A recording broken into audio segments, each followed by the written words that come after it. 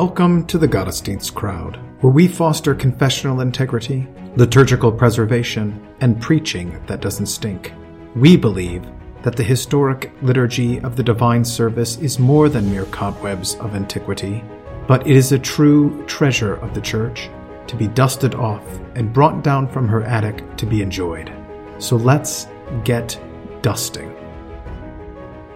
Welcome back to the Gottesdienst crowd. This is Jason Broughton. Today we have back with us Dave Peterson. Welcome back, Dave. Thank you. We are looking at the Gospel reading for the first Sunday in Advent. It comes from the Gospel according to Matthew, chapter 21, verses 1 to 9. I'll read that in the English Standard Version.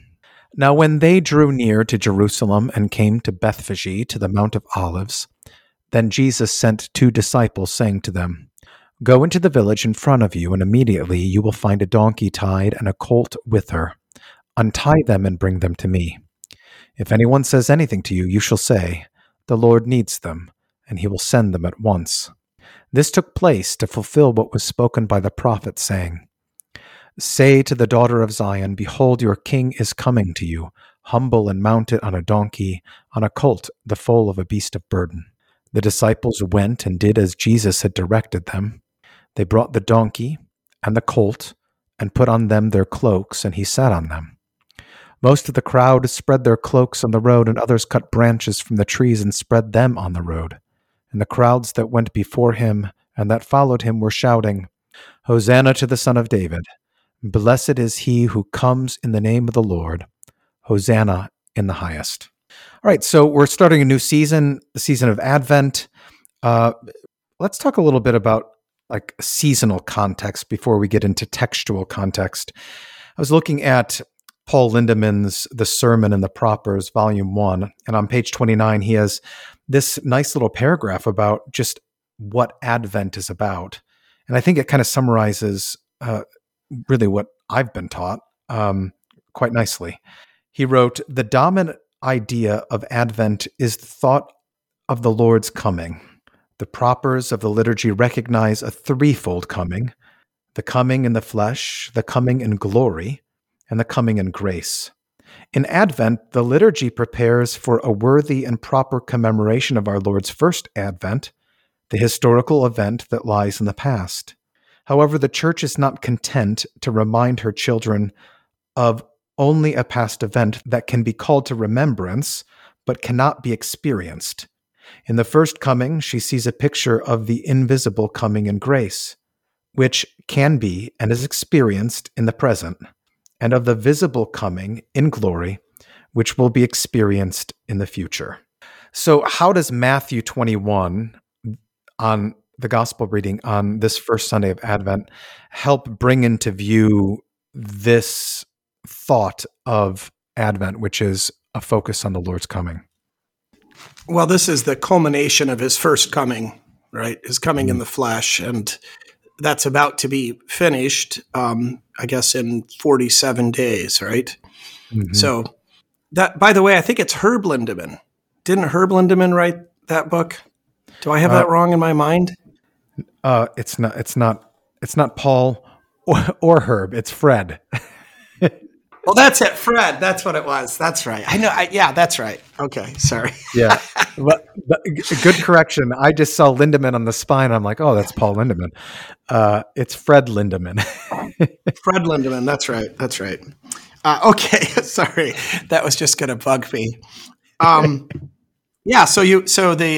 This is the culmination of the coming in the flesh, the first coming. You also have the language of coming, right? "Tell the daughter of Zion, behold, your king is coming to you." So I think those are the connections to recognize. But so if we're preparing seasonally, we're preparing for Christmas, right? We're trying to get ready to observe Christmas in a way that will be pious and edifying to us. And that means that we want to be highly aware and conscious of why God became a man. And ultimately, of course, he becomes a man to make himself a sacrifice and to be lifted up on the cross and the like. So I think that's the connection. And I think it is an important connection because, I mean, if if you've been in the church a long time, you're used to this now, right? I mean, our people completely anticipate the reading of this account on Advent 1. But if you're new to the liturgical tradition, it seems weird, because it seems like Advent we should be doing things like the Annunciation and the Visitation, and right. That's what you would think of to get ready for Christmas. Read Luke 1, not Matthew 21. So with that, then that kind of leads us into then the textual context. It seems as though we've got in Matthew 20, verses 17 to 19, our Lord's third passion prediction in Matthew. And then immediately following upon that, you get two requests. The first request is from the Zebedee's mother, or the brothers Zebedee's mother, that her boys would sit on the right and the left. And then the two blind men. And then our text. And then immediately following it, the cleansing of the temple, the cursing of the fig tree, and Jesus's authority is challenged by kind of those in power. So this is beginning really the intense passion and leading up to, as you said, the culmination. Any other contextual things that help us understand what's going on in this particular text? Well, I think that the blind man in Jericho, is really that is significant, because the disciples are they're blind spiritually somewhat, or at least impaired, and this blind man makes this great statement and uses the title Son of David, which is going to come up from the Psalm 118 thing as well. So yeah, and also the progression. As you said, right, from Jericho to Jerusalem, and of course from Jerusalem really to the cross. So, yeah, I think that's great. All right, so any translation issues? I mean, not really issues. Yeah, I thought the ESV was a little too, I don't know. It wasn't quite as literal as the New King James in a couple of places. Not that it was misleading, but that was annoying to me. I do like in terms of, there is a little bit of this drawing near language, is eschatological, along with the word immediately. There is this kind of coloring of the account. You did also have, I guess it's not in Matthew, but he draws near to Jericho, and then the blind man.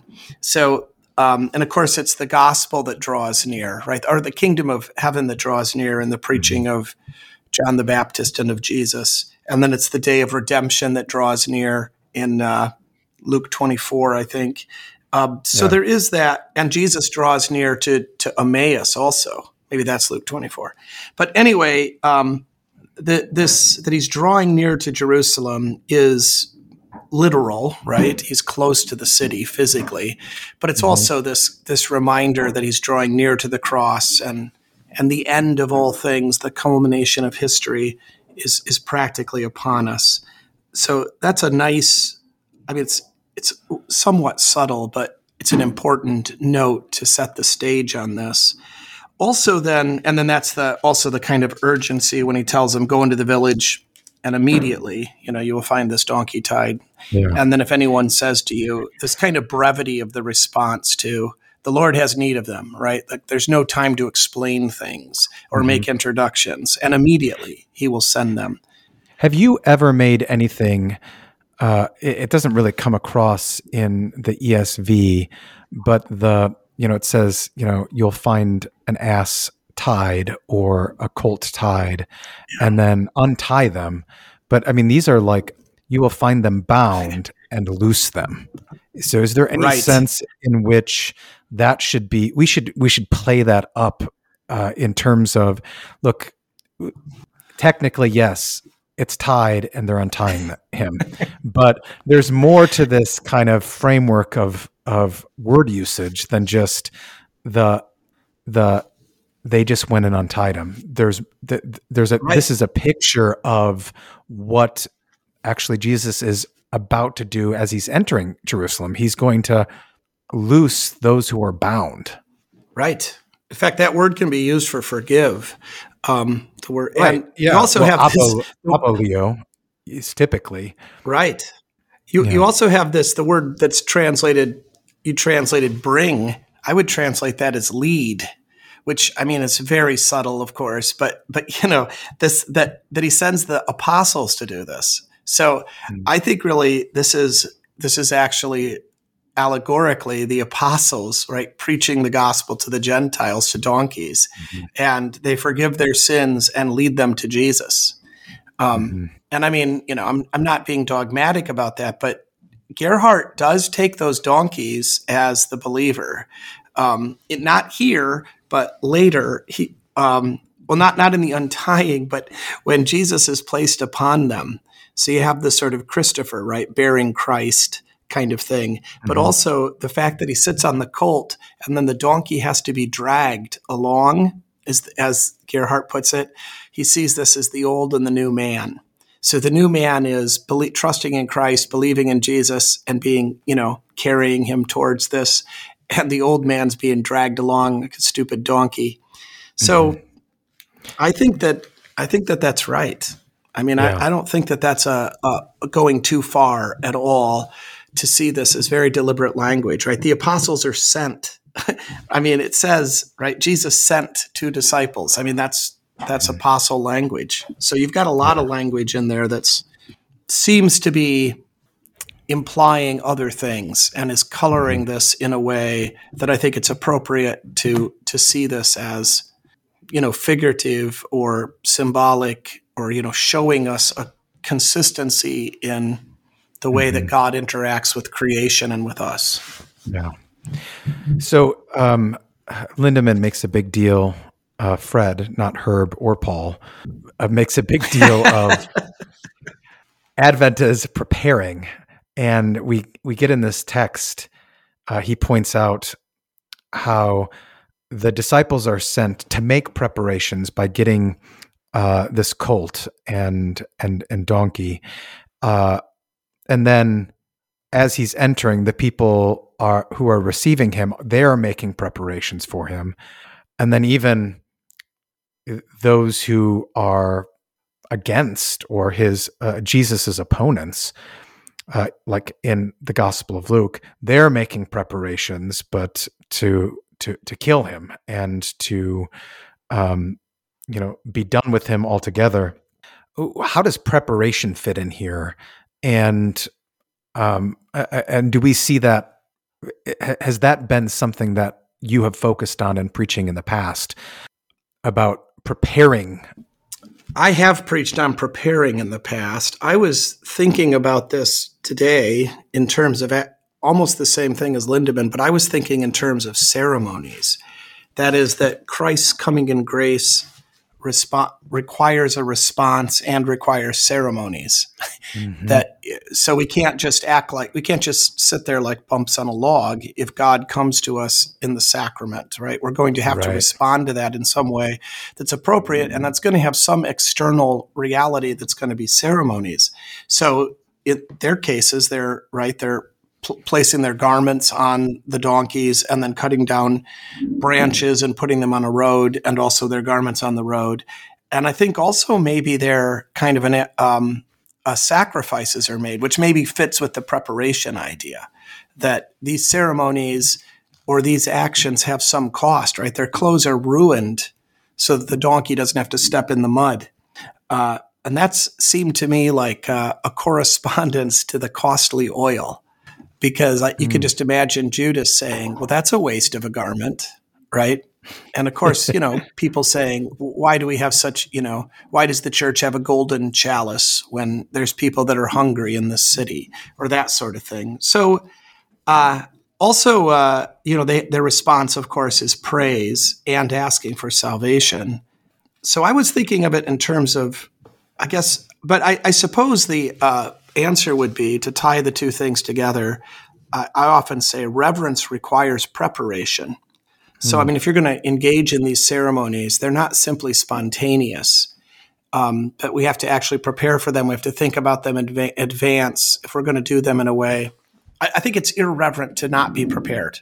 Does that make sense? Because if you didn't prepare for it, it's like, it's not an event that matters at all. If you're coming to my house for dinner and I don't clean the house, what does that say that I think about your visit? Or if you're coming to my house for dinner and I also don't make dinner, right? Right. It's disrespectful, right? It's irreverent. So reverence requires preparation.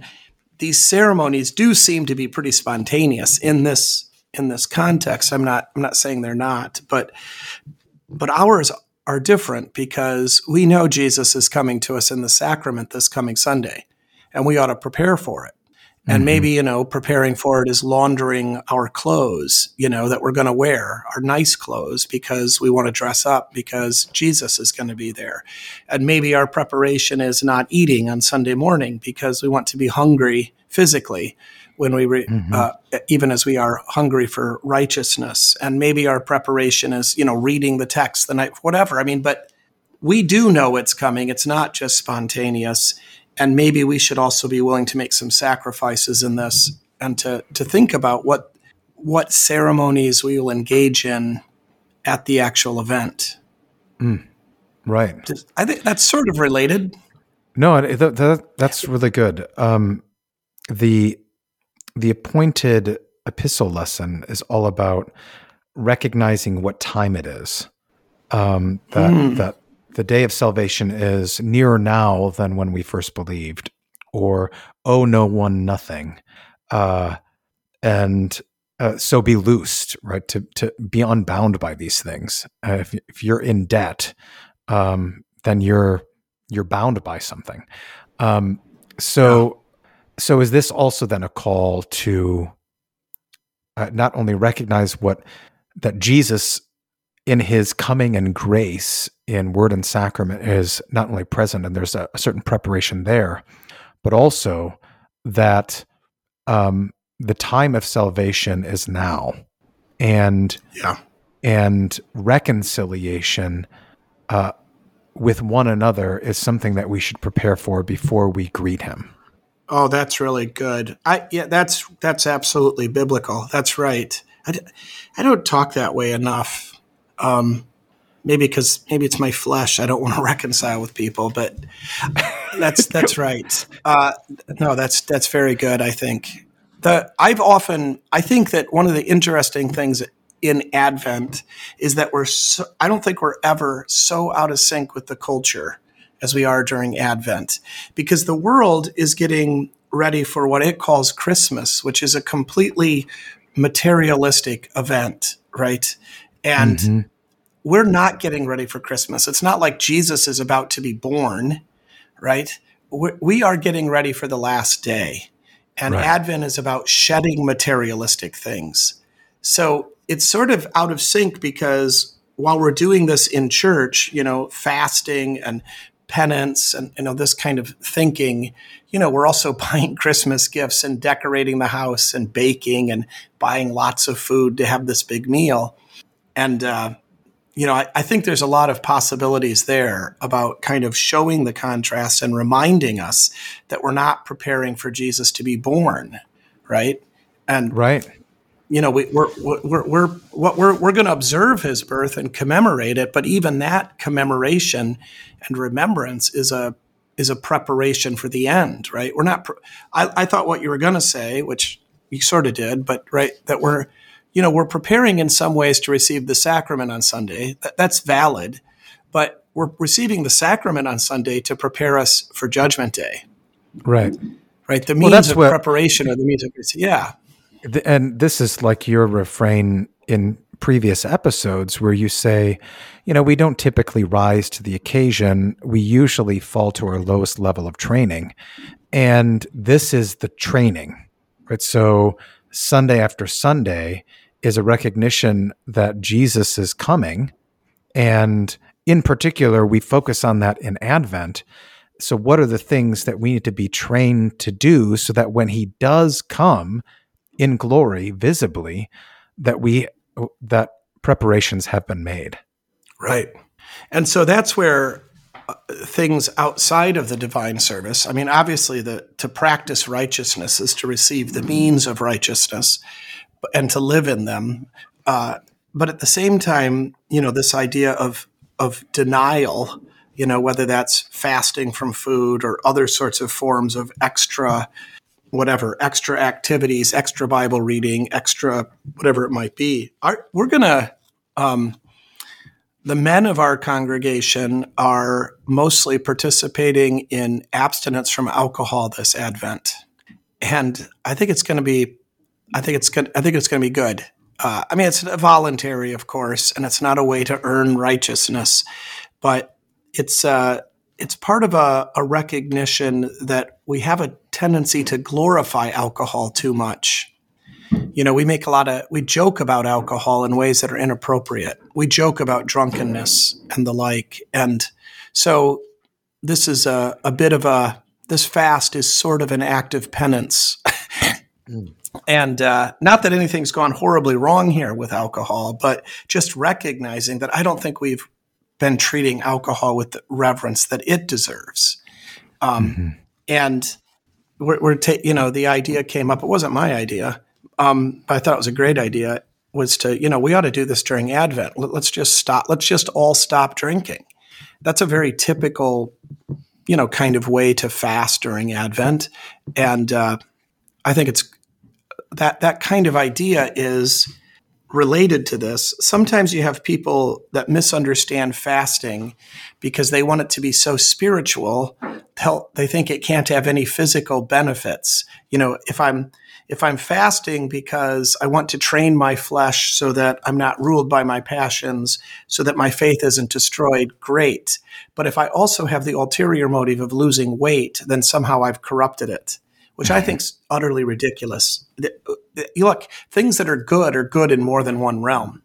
And there's no shame in it actually being also healthy and beneficial in other ways. So anyway, this idea of being aware of the time and that the end is coming, and that, again, reverence requires preparation, and we would actually take it seriously.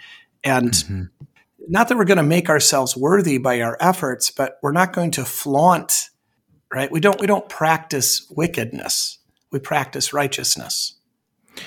Well, and so often, instead of mortifying our flesh and asking God to kill these things in us that would lead us to not be sober-minded and not view things as God has revealed them to us as we should see them, we use the time that God gives us to avoid or distract ourselves by means of, I guess in Advent 2, dissipation and drunkenness. We get weighed down with these things.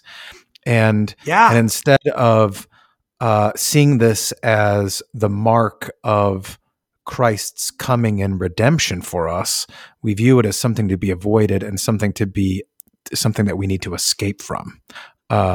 And so this sounds like a really great idea to remain sober-minded during this time, to focus on, no matter how bad things might appear, this is really when we should be excited to see what God's going to do. Yeah. And it's also, I think it's going to be very pointed because this is the season of Christmas parties. Yeah. And like you say, this is a drinking season, and it's like the children of Israel not eating lobster, you're going to be acting different than your neighbors. You're set apart or taking a Nazirite vow or something. So I think I like the idea. I'm looking forward to it. In a way, Daniel and his friends. Yeah, right.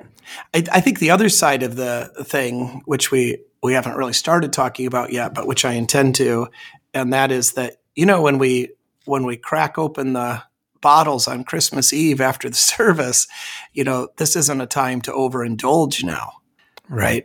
That the part of the fast, it isn't just a sake of suffering to make to increase our mental strength. It's also to reevaluate and to consider our relationship to alcohol and how we use it appropriately and don't misuse it.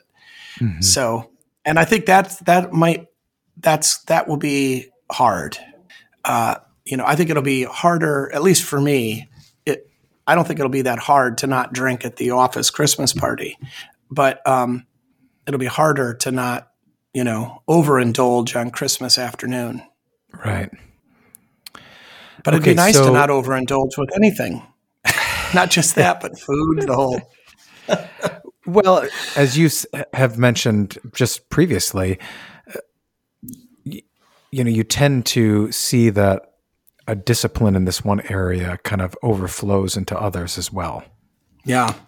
So you might see that. So that's all. Yeah. Okay, you become disciplined in consumption of alcohol. That overflows into discipline in eating and other kinds of imbibings. Right. Okay. Absolutely. Yeah. All right. You want to get back to the text? Yeah, let's so kind of right in the middle is the king actually coming, this whole thing from the prophet. The promise that he's coming to you. Is that the consolation in this, that he's not just the one who came, but is constantly coming? Yeah, I mean that's the key verse to the whole reading and to this particular Sunday, that the king is coming, present tense. And this really gives you the opportunity to talk about the three kingdoms, the kingdom of power, glory, and grace. Did Lindemann bring those up? I think he did. But you can also, about, of course, grace, glory, and flesh. The coming in the flesh, okay. But it's all that. That's different than the kingdoms. There are the three comings, but you can tie those also to the three kingdoms, which you can tie to the Lord's Prayer, Luther's explanation, which is right. The King is coming now. That's the kingdom of grace, and there's a lot of confusion. The disciples at the Ascension, they don't know what's right. Are you restoring the kingdom to Israel? I mean, it's crazy. They say that, but I think that we have a tendency to hear in the Lord's Prayer, "Thy kingdom come," without catechesis. I think we have a tendency to hear that as a prayer for the kingdom of glory, which it is, but it's not mainly that. So I think this is a great opportunity. And this whole passage is consoling, right? Right off with, "Tell the daughter of Zion," right? The children of the temple, the children of my presence, those who are my children and have access to me. I mean, that's a very affectionate and gospel phrase. And then, of course, your king, and then is coming to you. You've got all of that, very gospel language. The behold is also, look here, or attention getting, but I think also is a kind of appeal to the foreshadowing of the beatific vision, right? Notice this, pay attention. Look, you can actually see Christ coming in word and in sacrament if you look with the eyes of faith, like the blind men, not like the apostles. And then, of course, this, is it translated lowly in ESV also? Lowly and sitting on a donkey? Humble and mounted on a donkey. Oh, okay. I like that better. Humble's better, I think, for this. Gerhardt makes a big deal that in Hebrew, that word actually means poor. So rather than being rich, but I mean, the Greek word here is humble's a good translation. Yeah, often it's translated as gentleness. But gentle, I know, and that's really not it.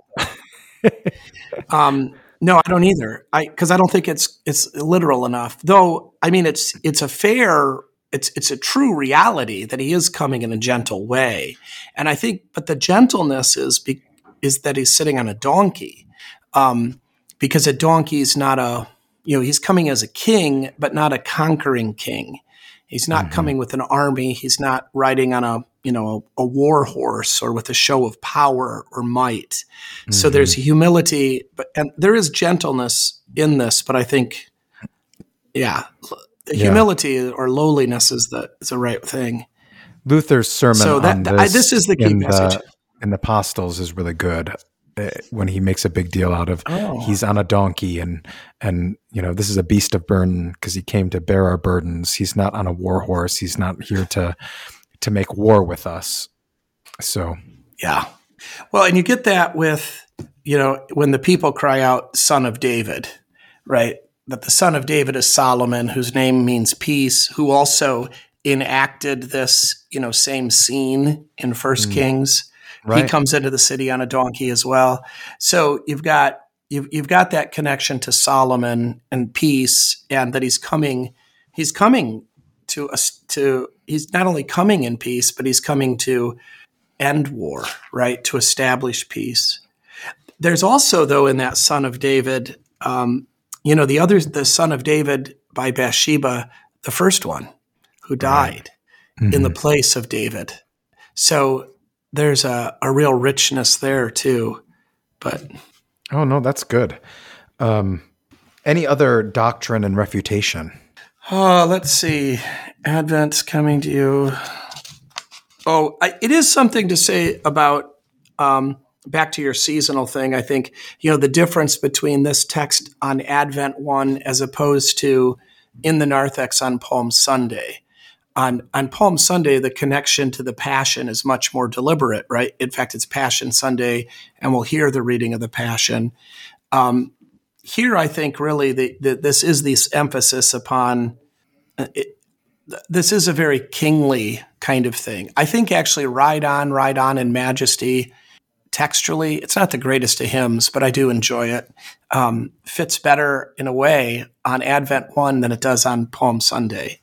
But I think there's the whole point of that is there's something there that's very preachable to acknowledge not only that we're looking at the birth of Jesus on Christmas eschatologically and towards the fulfillment, but also to sort of recognize the mood. You could do something with the drawing near. That's not doctrinal or reproof, but to look at the way that word is used. We touched on that a little bit, but there's something that's also a consoling word, right? That he draws near to us, that the kingdom of God is at hand, all of those sorts of things. He proves himself to be a neighbor. Yeah, there you go. You could do something for sure on, I was going to say you can connect that humility and the gentle character of, not coming on a war horse. You can connect that to very nicely, both to the birth of Jesus, right? How humble that birth is. And then, of course, also to the crucifixion. He also draws near to the city of Jerusalem in Luke to weep over it. So there's a lot of things to be noted there. Doctrinally, you could go after Hosanna, just explaining the word itself, connecting it liturgically, and then, taking it in context in Psalm 118, which is actually quite surprising because you have that beautiful bit there where it says, tie the sacrifice to the altar, and then this is the day that the Lord has made. We will rejoice and be glad in it. So Psalm 118 is really rich. Why they choose that to start singing this is a little unclear. Apparently it's one of these hallel psalms that was used on pilgrimages. These people are pilgrims. They're not there for a royal procession into the city. They're going for the Passover. And There's a kind of party spirit involved. And in fact, that's another really interesting thing. Do they know what they're saying and do they mean it? I wish I could remember where this was. I read somebody, I don't think it was Gibbs, but somebody who said maybe they're mocking Jesus, that they're actually being sarcastic. So they see him riding on this donkey and they see what the disciples are doing. And this psalm is already on their lips because they're singing this as they on pilgrimage. And it's sort of like, who does he think he is? And I don't know. I don't like that, but it's an interesting idea. It's an interesting idea, though, that they're just, that they're not really pious, and they're going to Jerusalem for a party, like people go into an office party, and it doesn't have anything to do about the birth of Jesus, right? This is Santa Claus and gifts and eggnog, and right. I mean, the Passover is just the occasion that they don't really care about historically. And then oh, look at this clown. Well, who's he think he is? I don't know, but it's possible. I think that at least some of them could have been, if not mocking Jesus, just kind of cultural Christians going along with it. These are fun songs to sing. They're maybe not hostile to Jesus, but they're not actual believers either. They're just engaging in the ceremonies out of some sort of cultural idea. And then it's entirely possible, and it does seem to be, especially in Luke's gospel, I can't remember why, it seems to be that some of them are going to be there on Friday to yell crucify.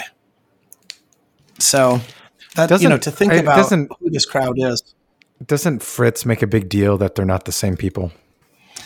I think that might have been me. I think I used to make, maybe I got it from him.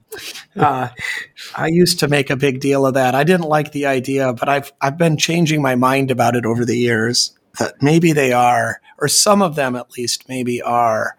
I don't want them to be, because I love this so much. It's so beautiful and it's so appropriate. But, Caiaphas says a beautiful thing. It is expedient that one man should die, right? I mean, let his blood be upon us and our children. That's a beautiful thing. I mean, it is, these characters do say these sorts of things that are beautiful and true, which they do not believe or understand when they're saying them. And so there is that would be irony. Consistent. Yeah.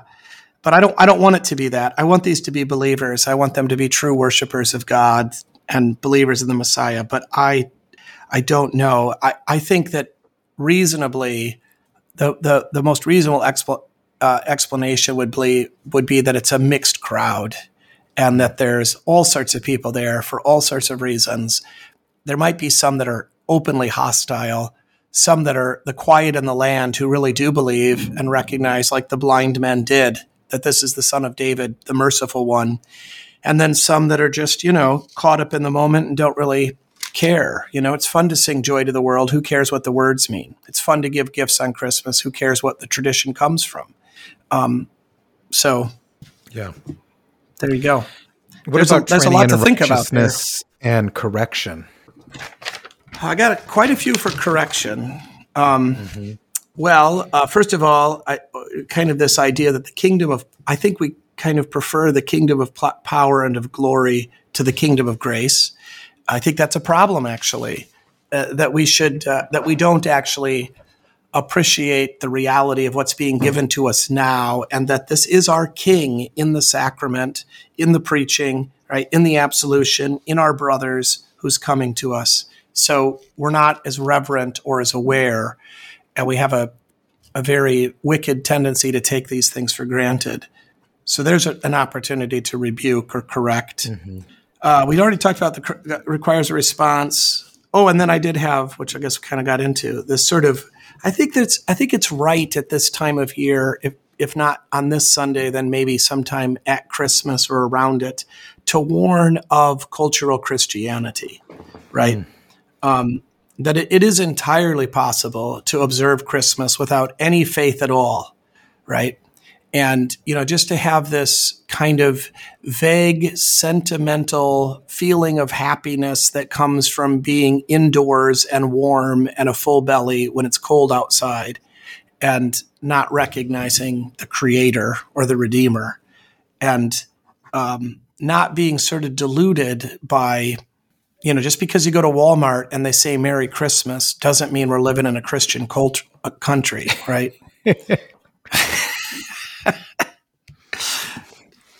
Yeah, it's not that's not going to be a fun thing to preach, but I think at some point we need to recognize how out of sync we are again with the world.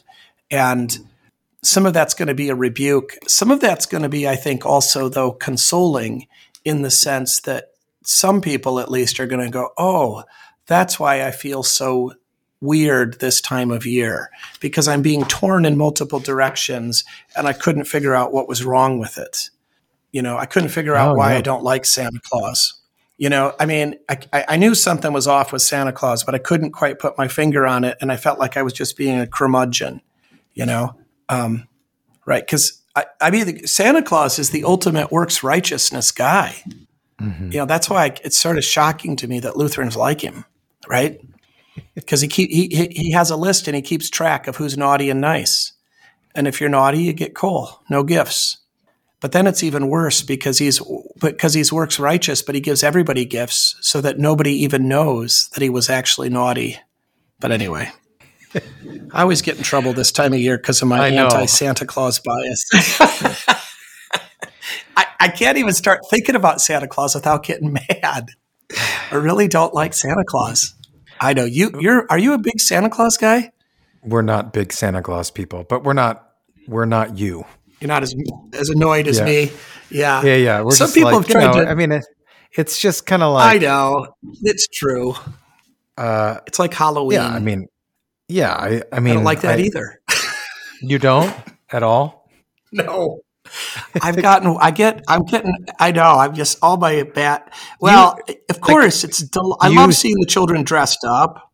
Yeah. Do you yell at people to get off your lawn? I'm having signs made this weekend. Yeah. Okay. When you sneeze, does dust come out? Are you that curmudgeonly? I mean, it is. I think in some ways I'm being pulled back from it actually a little bit. So maybe I've had my nadir and I'm coming back down to more reasonableness. The grandchildren help. I mean, it's hard, as annoyed as I am with how people act about Halloween, to see the grandchildren dressed up in their costumes and having so much fun, that's hard to resist. And there is an innocence in them that is not the stuff I'm mad about. And I can see that with Santa Claus too. That it just really, it just concerns me that, Santa Claus is like a deity. I mean, he has these divine attributes in his benevolence and his omnipotence and his omniscience. I mean, all of that is, and then the problem is that the children are going to find out, right? And then they're going to be, oh, you made up that God, and that was just a story. It worries me that I'm afraid that's what they'll think that happened they'll think, well, was Jesus in that same category? He's just as make-believe as Santa Claus and the Easter Bunny. So that, if it can be done, which it can be, I mean, if you can do it as just, a fun story, no more real than, Pinocchio. And, I think that's fine. And I'm but it does worry me. So in terms of training in righteousness and correction, what do you think about focusing on really the gospel reading and the Romans reading to talk about Christ's coming requires preparation? So you can kind of set that up that everyone has preparation to make here, as you can see in Matthew 21. And then St. Paul's admonition, right, to know the time and to use the time appropriately and in order to put on Christ. Is that a training in righteousness and correction for the day and for our time? Yeah. I mean, I think that we have a real weakness on this, that we don't do much to prepare ourselves to receive Holy Communion typically, right? We don't do much to prepare for, I mean, if unless you're in the choir or something, I mean, what do you really do to prepare to come to the Christmas Eve service? You get dressed. I mean, that's about it, right? There's lots of preparation for the family celebrations, but it is kind of telling, I think, that, well, and this would be, the first Sunday of Advent would be a good time to say, well, you've got some time. Why don't you think about deliberately, consciously preparing yourself to receive the sacrament? And, here's the way the church has traditionally done this: fasting, almsgiving. What's the other one? Prayer. Increased service, prayer. Yeah. So, even, and I think even if they don't change what they're doing, if they would learn to think about what they're doing differently. So they might come to midweek services, during Advent. They've always done that since we started offering them. But maybe, be explicit that we're coming to midweek services. That's adding prayer, right? And adding the sacrament, if you have the sacrament, and adding Bible reading as a way to prepare us. and that's great. You're gonna come to church 3 extra times in the next 3.5 weeks to get ready to receive Jesus in his body on Christmas Eve and again on Christmas Day. And, oh yeah, that's another one you could throw in. Maybe you should also come on Christmas Day. You have more than one family celebration, right? You don't just give the children just one gift and one piece of candy, right? You have multiple family celebrations. Maybe Christmas at church is worthy of more than just one worship service. There's a good correction. But you could also, just maybe talk about, the service itself too has even built into the service preparation, right? The preparatory rite. So maybe this is a time to do a little catechesis. Sometimes we're just kind of blowing through this without thinking about what it is. Why do we do this? Because we actually do need to be prepared. And so the liturgy is helping us, is preparing us. And so maybe they're not going to do exactly anything different, but maybe they'll understand what they're already doing in a way that's more edifying and useful. Yeah. So what are you going to focus on, you think? I know it's a little ways away. Yeah, well, I this draw near thing, I think there's something to that. I always read this Gerhardt sermon, and then it's like, maybe I need to stop doing that because I just want to preach that sermon. He really goes after the kingdom stuff in a very thorough way. And I mean, that we could divide that sermon into at least 3 sermons. But it's just so beautifully done that's the way it seems like I almost always end up.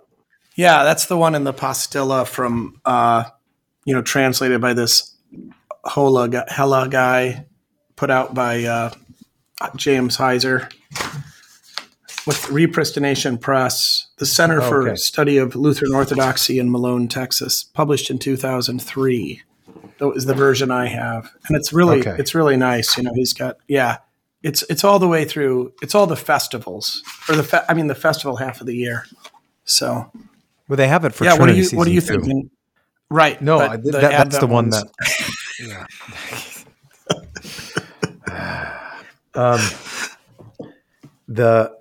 Yeah. So it has in bold, right, his kind of theses. First, how the distinctive features of Christ's kingdom are portrayed for us in this account, and next, how the duties which we, as subjects of this kingdom of Christ, the Lord, are obligated to render are portrayed for us in this story.